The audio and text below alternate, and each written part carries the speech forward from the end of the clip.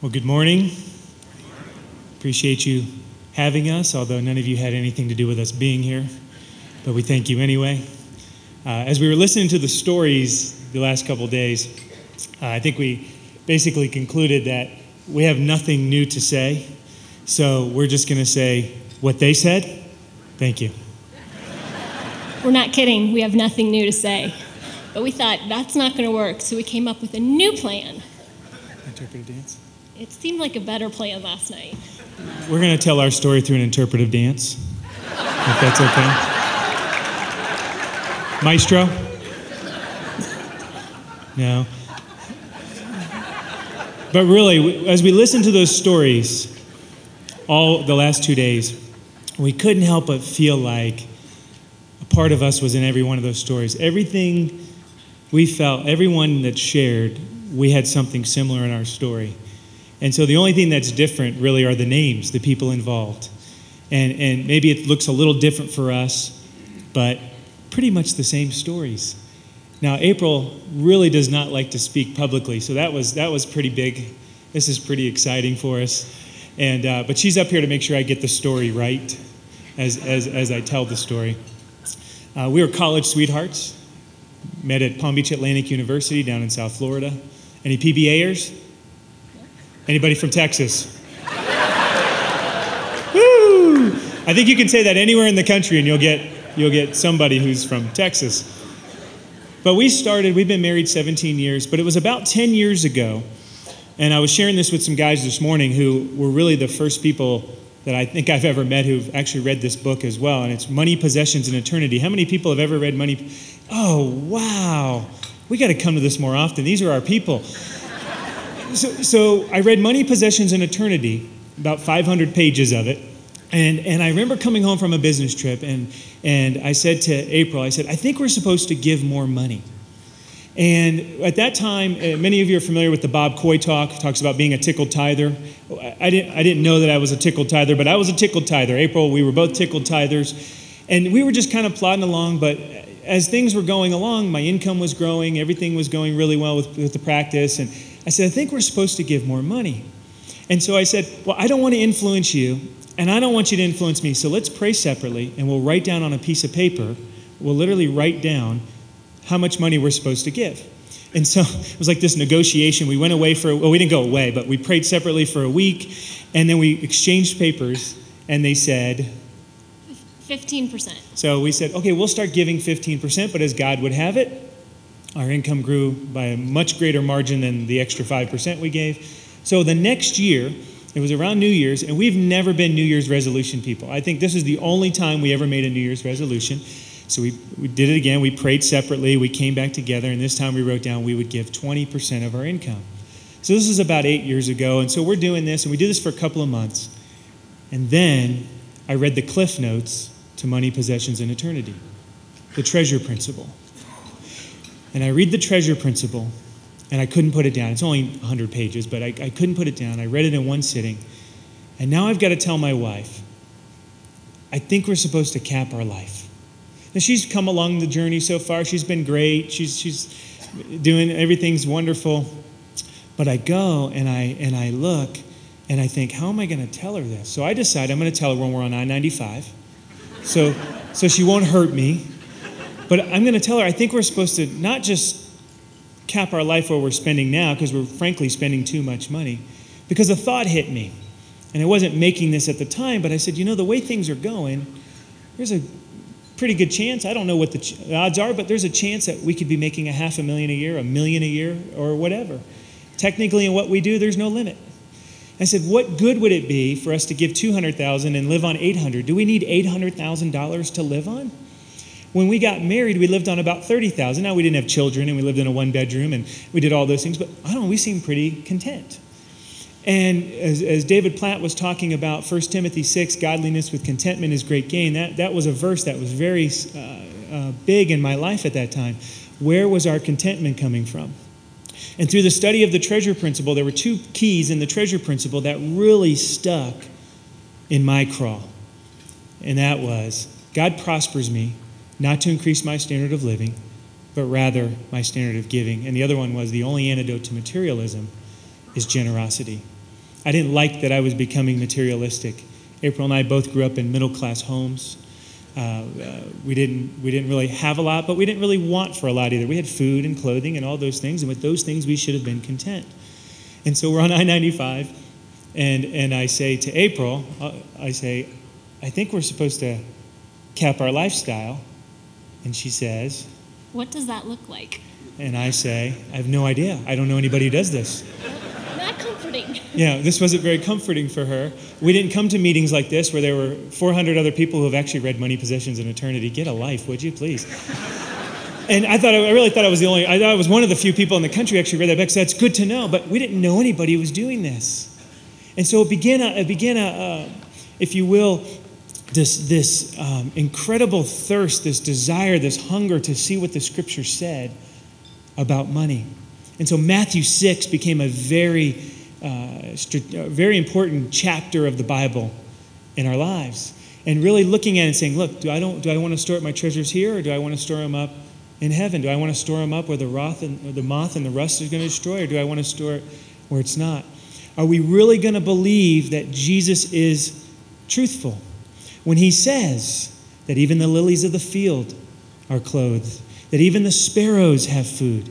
Do we truly believe that? So we began to do that. We basically made a decision, I guess around that day. We went through our budget and started trimming the fat and trimming stuff out. And we made this decision to cap our lifestyle. And we haven't figured it all out. We probably still mess up quite a bit, but we're just kind of going along. But here's what's interesting. At the time when we made that decision, we have 3 daughters today. They're 12, 9, and 7. But at the time, we had 2 little girls, 4 and 2, and we had a baby on the way. And we had if you asked me then, hey, what's this going to look like in 8 years? I wouldn't have had any idea. But now we fast forward and we see the impact that it's had on our children. We see the impact that we've been able to have in our friends' lives. And Bob mentioned before, we've been hosting some jogs. We did a jog last August. We're doing one next week. But the stories that have come out of those events have been tremendous for us. Because frankly, for us, our story is boring. We know our story. We're living our story.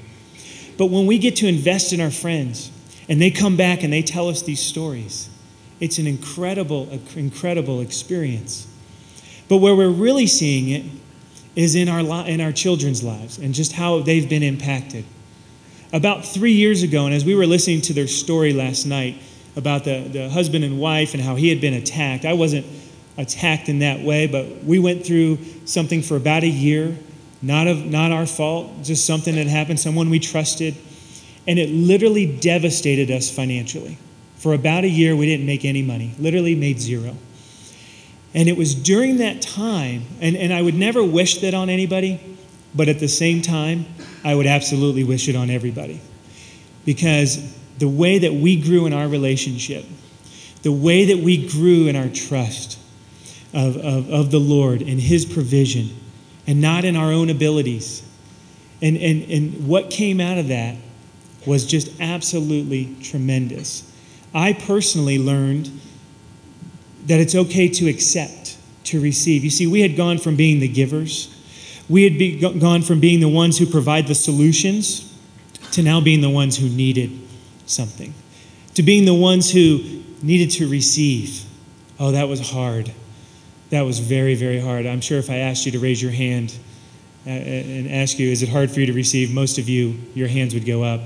Almost as many people who live in Texas, probably. But it's just hard to receive. But I learned in that period that it's okay to receive. And I know for April, it was a time for her to learn. And she learned something pretty powerful. I'm a weeper. He's a jokester. I'm a weeper. So for Steve, it was about learning not to rely on himself and about how God didn't always need him to be the giver. But for me, it was about just trusting, because I could so identify with Kari. I was the one writing the checks for our family. And when what we made a decision was, while we wouldn't be doing spontaneous giving, we would continue to support the ministries and the families that we were supporting, because we felt that we couldn't double the tragedy of, we had no income, so we completely knew what that felt like. We couldn't take it away from people who were doing God's work out, and we just couldn't take away their support. So every month when I wrote the checks, I was like, I don't know how this is going to come out. Okay, but I don't know where this money's going to come from. But every time we'd get something in the mail, we would get something from somebody. We thought we were going to, due to the financial situation, we thought we were going to have to actually pay taxes. We usually try to get it so we can not have to pay taxes. We got a refund. And I was like, what? No, you said we were going to pay. What I really learned was that God wasn't sitting up there going, oh no, what's going to happen? I was, but he wasn't surprised. He knew exactly. Who's the jokester now? He knew exactly what was going on. He knew exactly what he was planning on doing.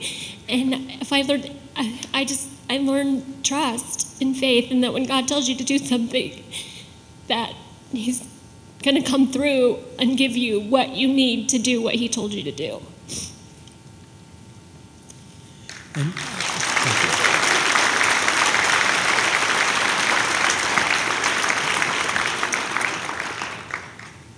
And so as we got through that, now we fast forward a couple of years, and as God would have it, and let me be clear, this is not a prosperity theology at all, but he provides. And I look today, and I think probably one of the other things that came out of that situation that we learned was, I think the hardest part was we lost the ability to give spontaneously. Our favorite giving is the off-the-grid giving. We heard some of those stories this week. And we love to just hear of a need and be able to fulfill a need, whether it's giving a car or giving a small amount to someone, leaving a large tip. One of the things we've done is, as I mentioned before, we've engaged our children in this process. And some of you probably heard these stories around the country last year at Christmas time. I'd read in the newspaper that people were paying off layaway. I thought, what a great way to engage our children. This would be something tangible. We do the Compassion Child, and they give offering at church, but what a great way to introduce them to spontaneous giving. So we did. I went to the girls, and I said, girls, your mom and I are going to do this thing. We'd love for you to participate, no pressure. But if you don't, you can't date till you're 25, which they can't do anyway, but they don't know that.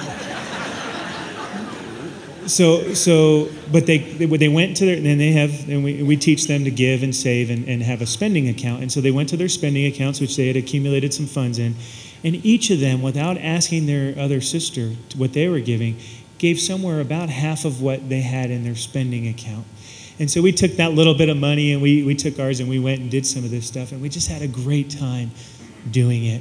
And sometimes we wonder, and you have children, am I getting through to the kids? All right. It's amazing. We have the 3 daughters. Okay, so they're all girls. Same DNA, same house. They're growing up in the same time era, yet they're all so different. How is this possible? But they're all getting it in their own way. And I just wanted to close with this. This was something that my 9-year-old daughter wrote.